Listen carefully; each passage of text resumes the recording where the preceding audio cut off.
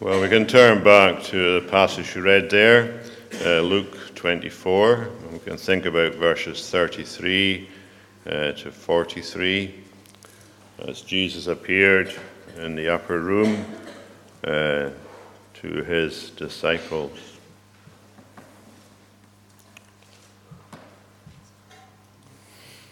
We saw last week that two who lived in Emmaus, whoever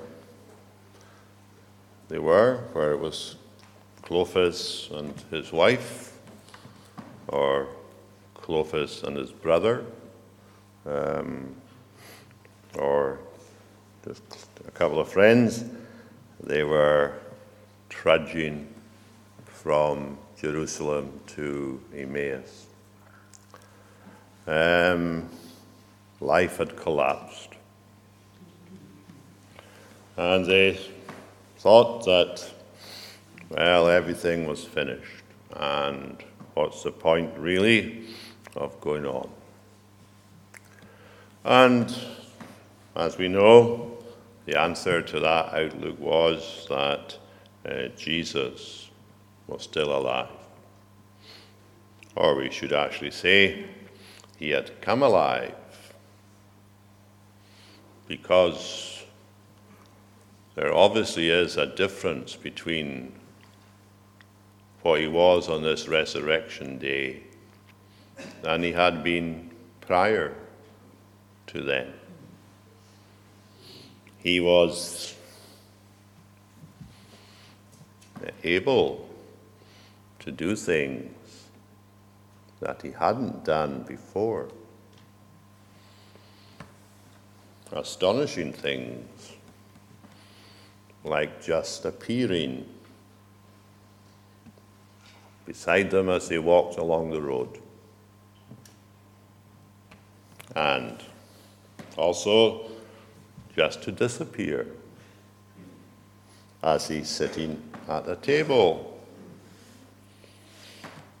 1 second he's sitting there, the next second he's gone. And we're not told where he went or how long it took him to get there. I mean, it is the case that the two from Emmaus, they got to the room in Jerusalem before Jesus did.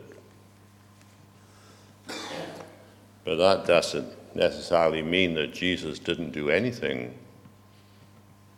in between his leaving them at Emmaus and appearing again in Jerusalem.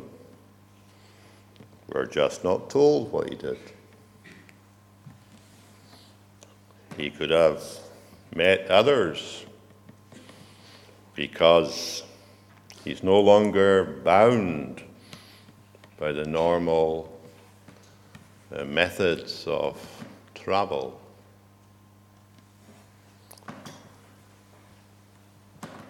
The two from Emmaus, they went back to Jerusalem far quicker than they had left it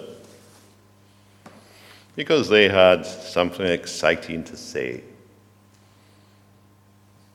They had heard, as they told Jesus before he revealed himself, they had heard that some woman had met angels and seen a vision of angels and so on, said he was alive, but they hadn't believed it.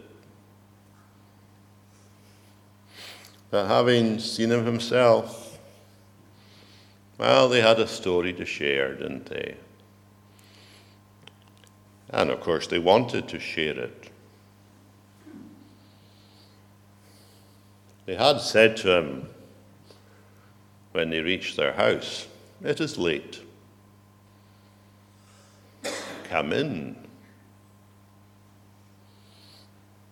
We don't know how long he was in the house for, but whatever the length of time was, it was still late when he left. But they didn't regard the lateness of the day as a reason not to go to encourage their fellow disciples, who they imagined would be downcast and needing a word of comfort. And of course, that is quite challenging, isn't it? I mean, quite often we use the words "it's too late" as a reason for not doing something. But maybe we sense a burden to do. So these two made their way back the 7 miles to Jerusalem, imagining they had this wonderful news to share. Well, they didn't imagine that. They had this wonderful news to share. But they imagined that their friends needed to hear it. And of course, when they got there, they discovered that the people in Jerusalem had their own story to tell. When they said to them, "The Lord has risen indeed and has appeared to Simon." Something very sad about verse 33. I think this is the first time they're referred to as the 11. Up until now, they had been the 12. But sadly, Judas is no longer there. And we also know from other gospel accounts, the Apostle John, that Thomas is not here either. That he had refused to come to this meeting. But anyway, this is their new name, the 11. Whether the 11 are all there, that's what they're known as, the 11. And they had this wonderful statement: "The Lord has risen indeed and has appeared to Simon." Maybe Jesus did that after he had been to Emmaus. Or maybe he had done it before he had been to Emmaus. We don't know. But Simon had come to this gathering in this, whatever they were, and told them that Jesus had appeared to him. A wonderful meeting for Peter. I want us to think about it for a short time. The compassion of Jesus for Peter. And then after that, I want us to think a little bit about what Jesus said to the disciples as a group. Peace to you. What did he mean by that? And perhaps we could also ask, what did he do by that? Because his words are never just merely words. And then, thirdly, the invitation that he gives to them. Handle me and see.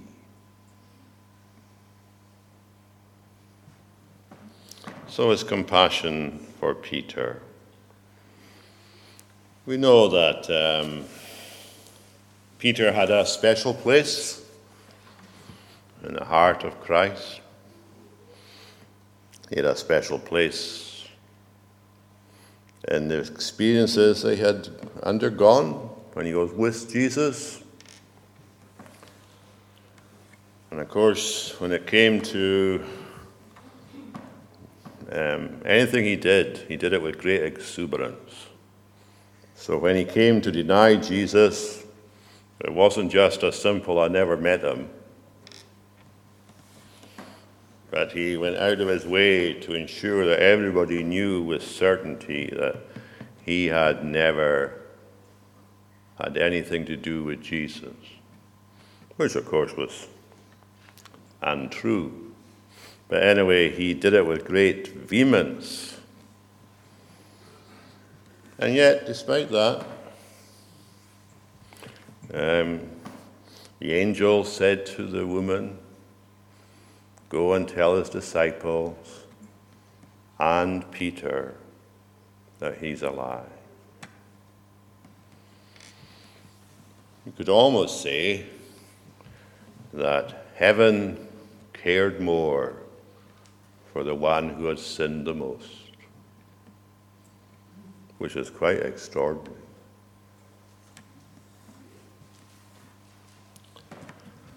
So it was a great privilege for Peter to be given this personal meeting with Jesus. Of course, his sin was such, he also had to have a public restoration,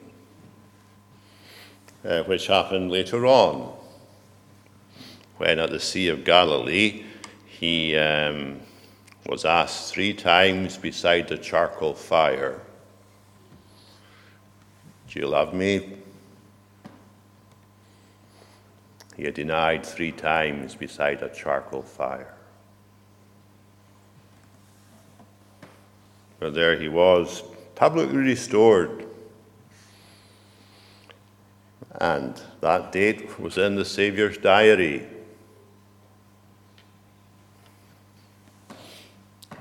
But the heart of Jesus didn't want to wait till that date. It didn't even want to wait until this evening meeting that his disciples knew nothing about beforehand.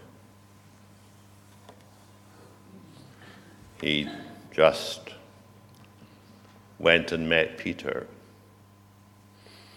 He knew where Peter was.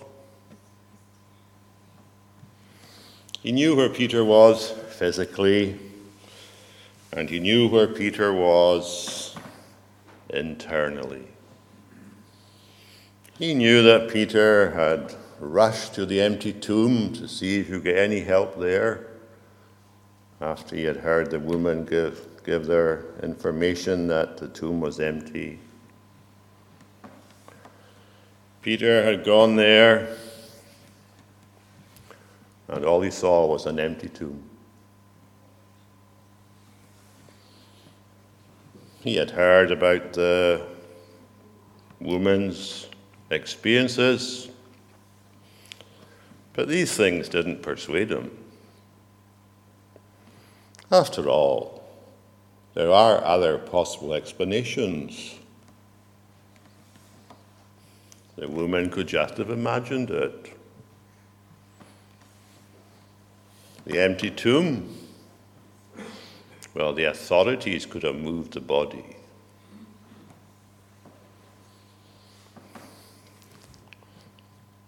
Until he has contact with Jesus,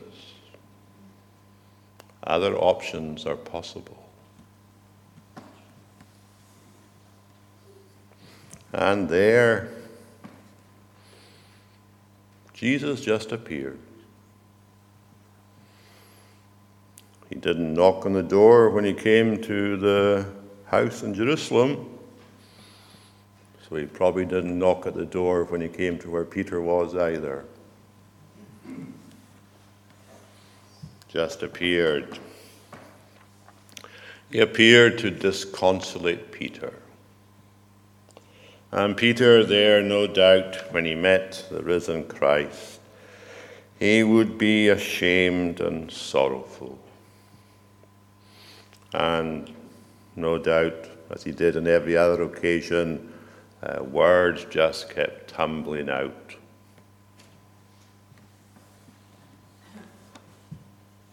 And he may have been very graphic in his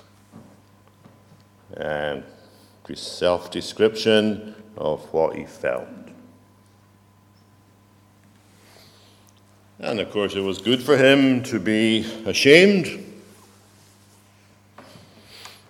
because sin is an awful thing, and we should be ashamed of sin. Sin is unhuman as well as ungodly, and we should be ashamed. And no doubt he was sorrowful, full of regrets.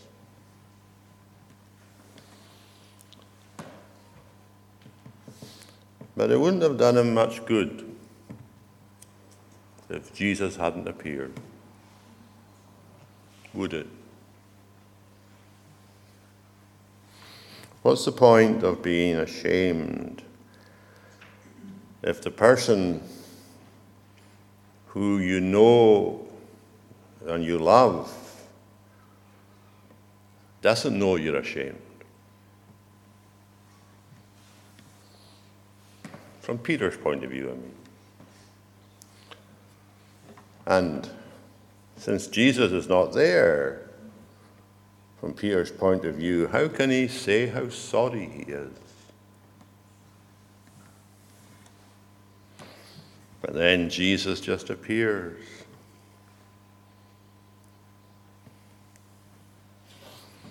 There's lessons in that, isn't there? Where's the best place to be ashamed of our sin? Where's the best place to be sorrowful for our sins? It's in the presence of Jesus.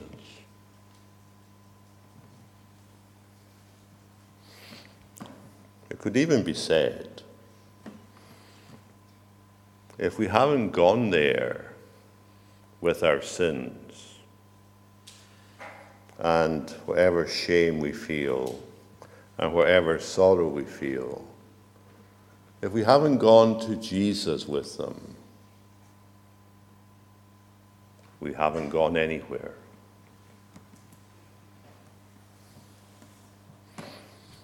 And as Peter would have looked at Jesus and whatever Jesus said to him, he would have grasped the reality of pardon, the sweetness of divine mercy.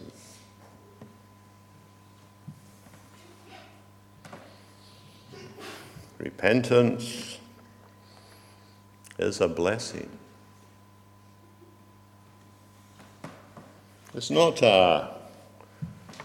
or it shouldn't be, a reluctant confession of a self-righteous individual.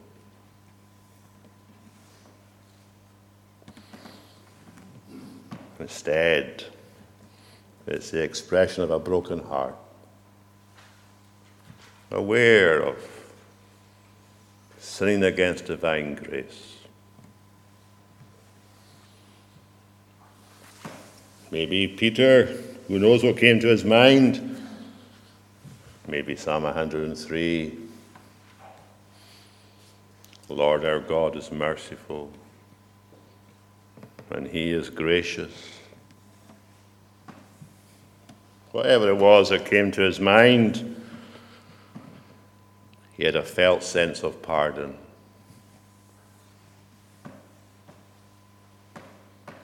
Is that not what we need? A felt awareness that we've been in contact with the living God,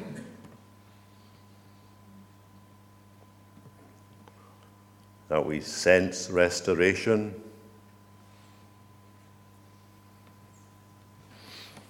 For all we know,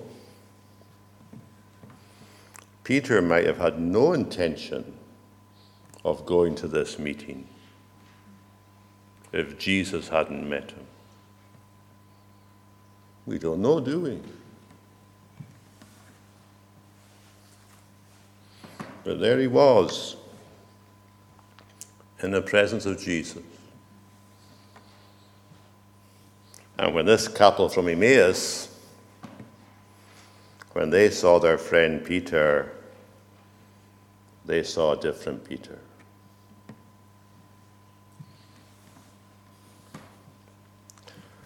And that reminds us, doesn't it, that what makes the big difference in what people see in us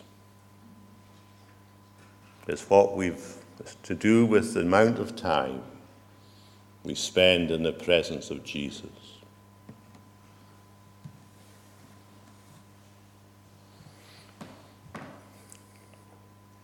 If others want to see a different us, or if we want them to see a different us, we have to spend time with Christ and not in substitutes. And there's lots of substitutes. Good substitutes.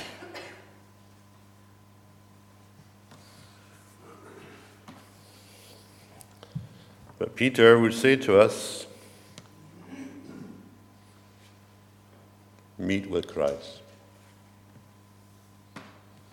Take time to do so. Peter would say to us, now we can meet him at any time by the Holy Spirit.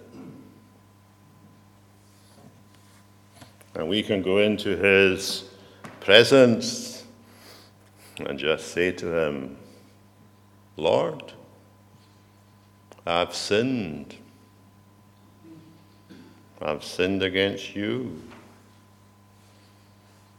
Be merciful to me, a sinner.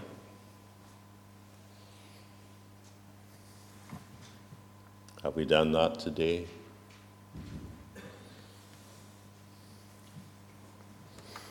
I don't mean did we have some kind of prayer, but have we actually gone into the presence of Christ and just had our own personal dealing with him?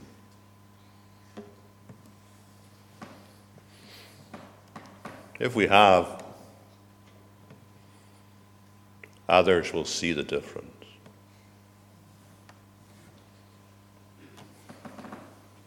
Even as this couple saw a different Peter.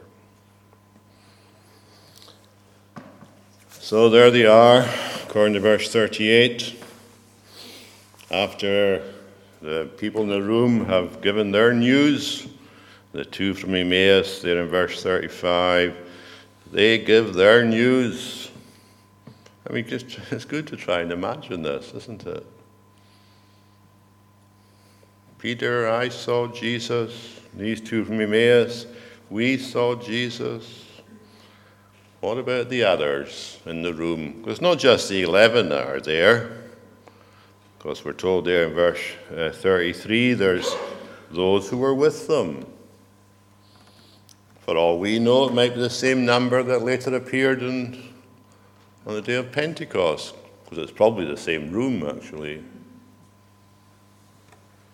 The 120, whoever there were. I wonder what they all thought as they heard these two reports. Reports of a fresh encounter with the risen Christ.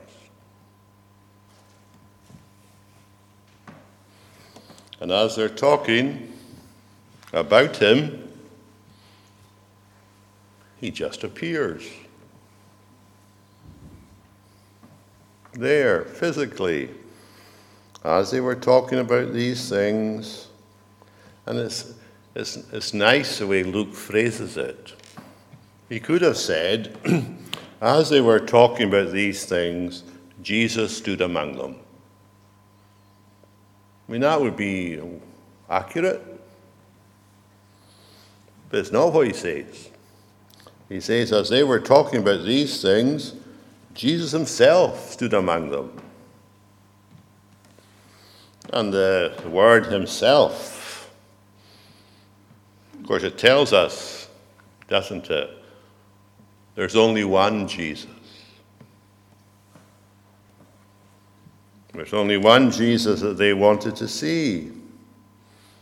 And there he is, Jesus himself, stood among them and said to them, "Peace to you." Of course, in Palestine, in Israel, it was the daily greeting, shalom.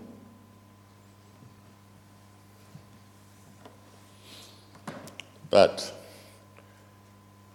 Peter or the others, when they met each other, you could only say shalom. They couldn't say peace to you. Or if they did, they couldn't convey what they were saying.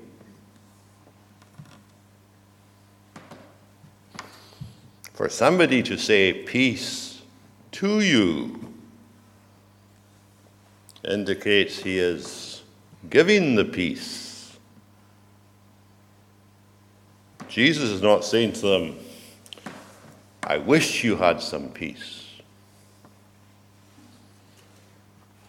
Or is he saying to them, "There's peace here, but take it or leave it"? He's saying to them, "Peace to you." Here's the Prince of Peace, coming to announce that he has peace for those who are totally confused. These disciples, what a mess they have made of their spiritual lives.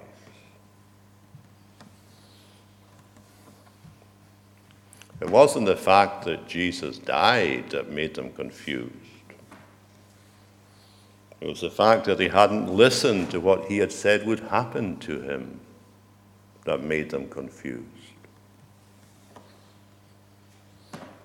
And to those who had not listened to him, indeed disagreed with him about his death and resurrection, to them he has this marvelous message of peace to you.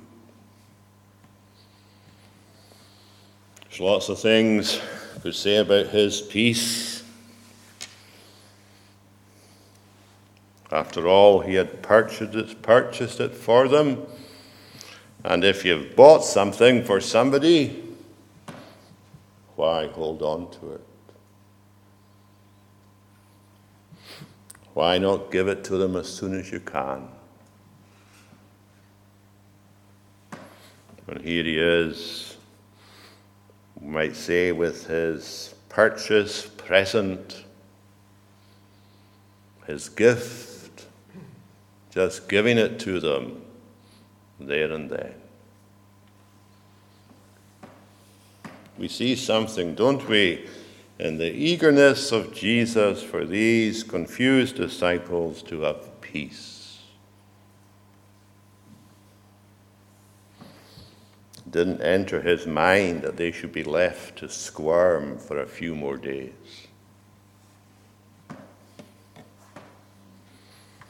Just peace. He bought it on the cross. He paid the penalty for them to have it. Their sins, the source of their dis-peace. He had paid the penalty, the price that was demanded. And now he had the gift of peace for them. In saying this statement to them, "Peace to you," is he not assuring them that they're forgiven? I mean, they know who he is. He's the God of heaven. And if the God of heaven announces peace to you, and he announces it to you when you're fully aware that you have sinned against him, well, it doesn't take a high IQ to work out that pardon has been offered. It's not just pardon being offered. Pardon has been bestowed.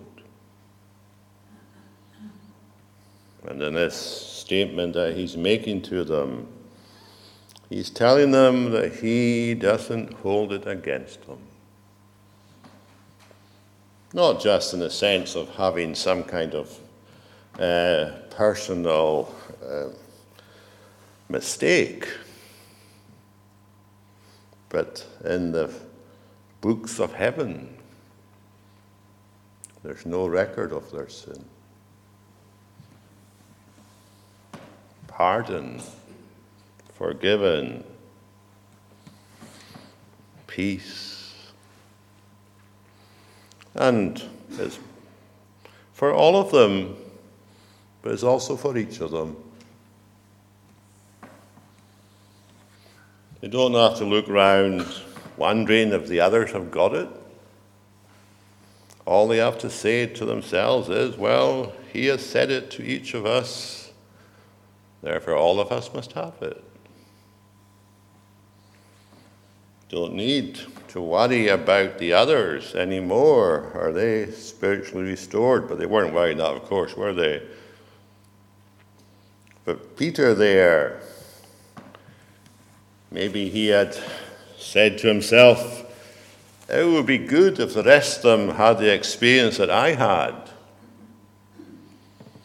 Well, there they are, having it. Jesus gave it to them. To all of them. Didn't leave any of them out. And they can all, or they should have, we know they didn't initially, they should have said, this is wonderful.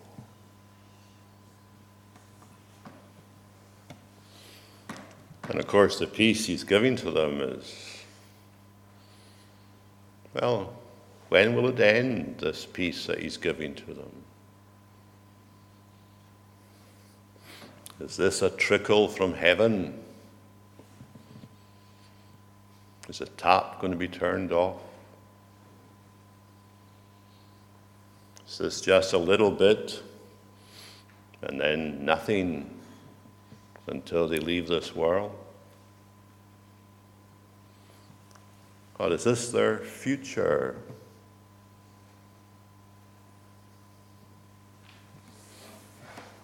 When we turn to Paul's letters and Peter's letters, how do they begin?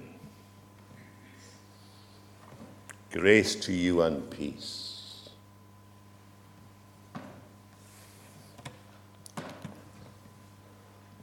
This is to be the norm. Everyday life.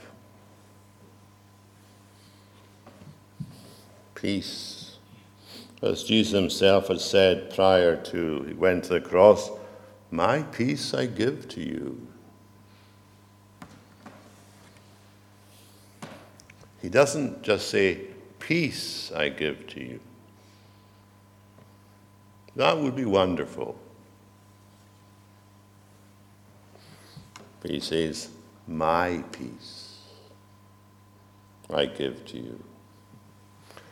And he doesn't mean the peace that I own, as it were, and keep in a box for those who need it. But he's saying what he was saying to them on that occasion in the upper room, it's the peace I have now that I give to you. And here he is, permanent peace. Paul reminds the Philippians that the peace of God that passes all understanding shall keep their minds and hearts. It is a challenging question, isn't it? Do we have the conscious peace of God?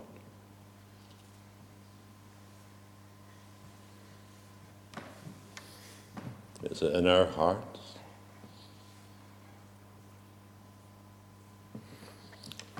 This peace, of course, is very precious, isn't it? Because we know the price that was paid for us to have it.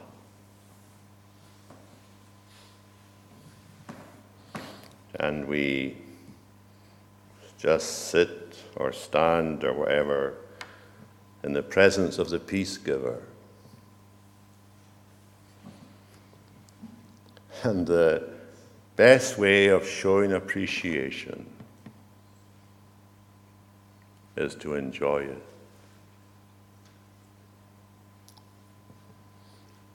God says in the Old Testament to his people, and when God says, "Oh," our ear should prick up. And he says to Israel, "Oh, that you had listened to my commandments. Then your peace would have been like a river, and your righteousness as the waves of the sea." And the thing about a river, it doesn't stop, does it? Peace like a river just keeps on coming. That's what he gave to them. We're not surprised that they were puzzled and startled by all this. They thought that they had saw a spirit there in verse 37. It looks so real, but how can it be him? And he gives them an invitation, doesn't he? See my hands and my feet, that is I myself. Touch me and see.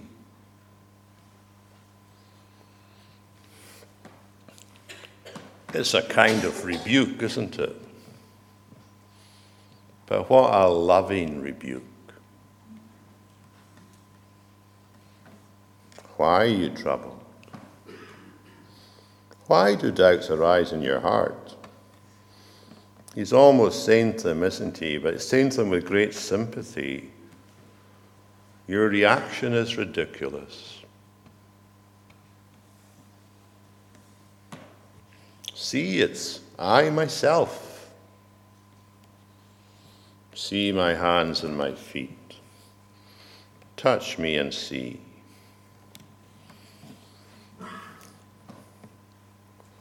It's amazing to think they could touch Jesus.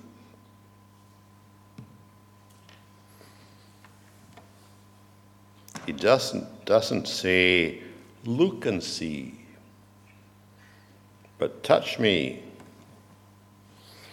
Whatever else we want to think about that, it means that Jesus, in his own way, likes close contact.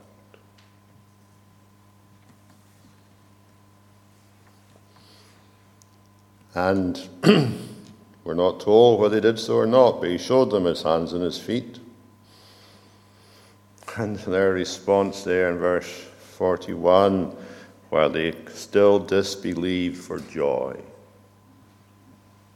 Too good to be true. We say that, don't we, when the thing is true. And they're marveling. And then they watch him having a piece of fish. What does this say to us? We'll stop in a minute, but surely he's saying to these disciples, the secret of having peace is to think about me. Is that not what Jesus is saying? The secret to having peace is to think about him.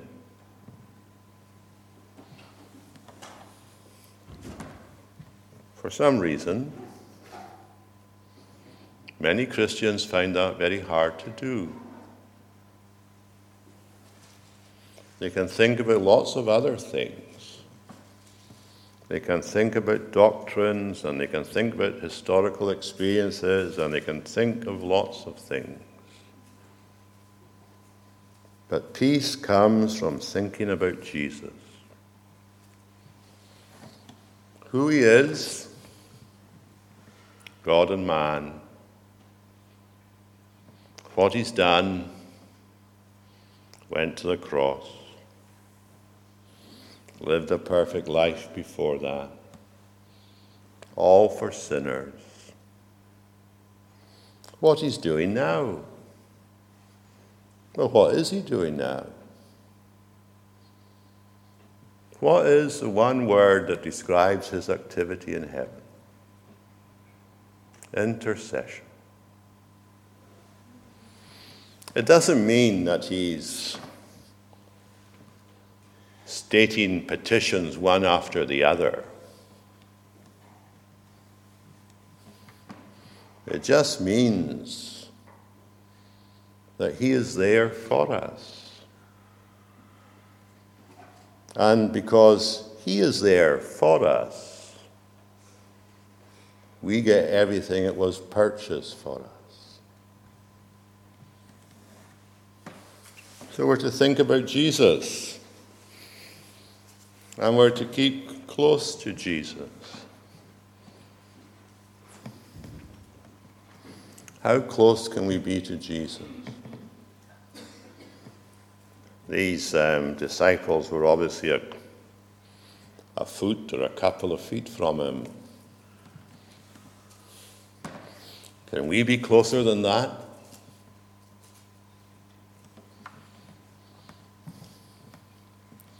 Are we closer to? Is it possible for us to be closer to Jesus than these disciples were in that room?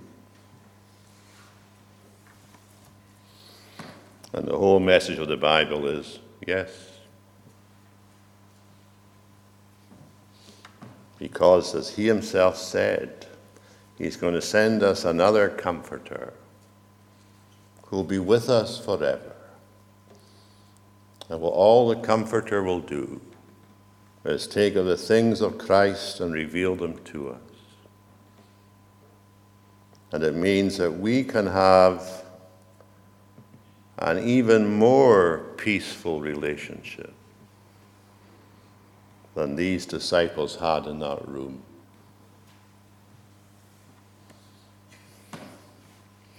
We could almost say that peace filled the room. But then we should also be able to say, shouldn't we, that peace can fill our heart.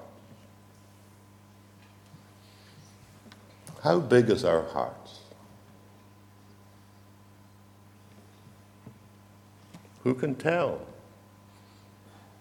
The astonishing thing about it is our hearts can expand.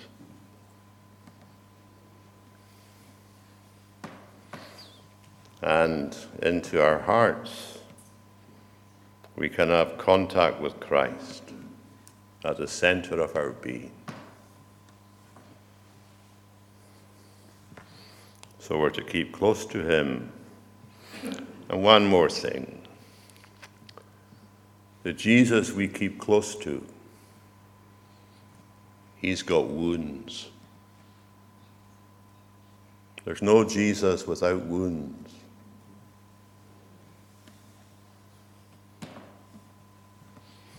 He's been to the cross.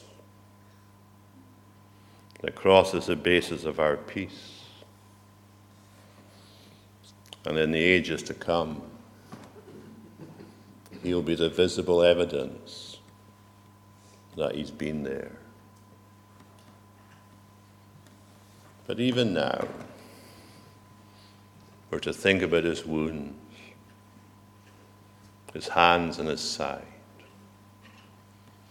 as he said to these disciples on this occasion. So that's Jesus' invitation, the way to get peace from the compassionate Savior. Shall we pray? Lord, we give you thanks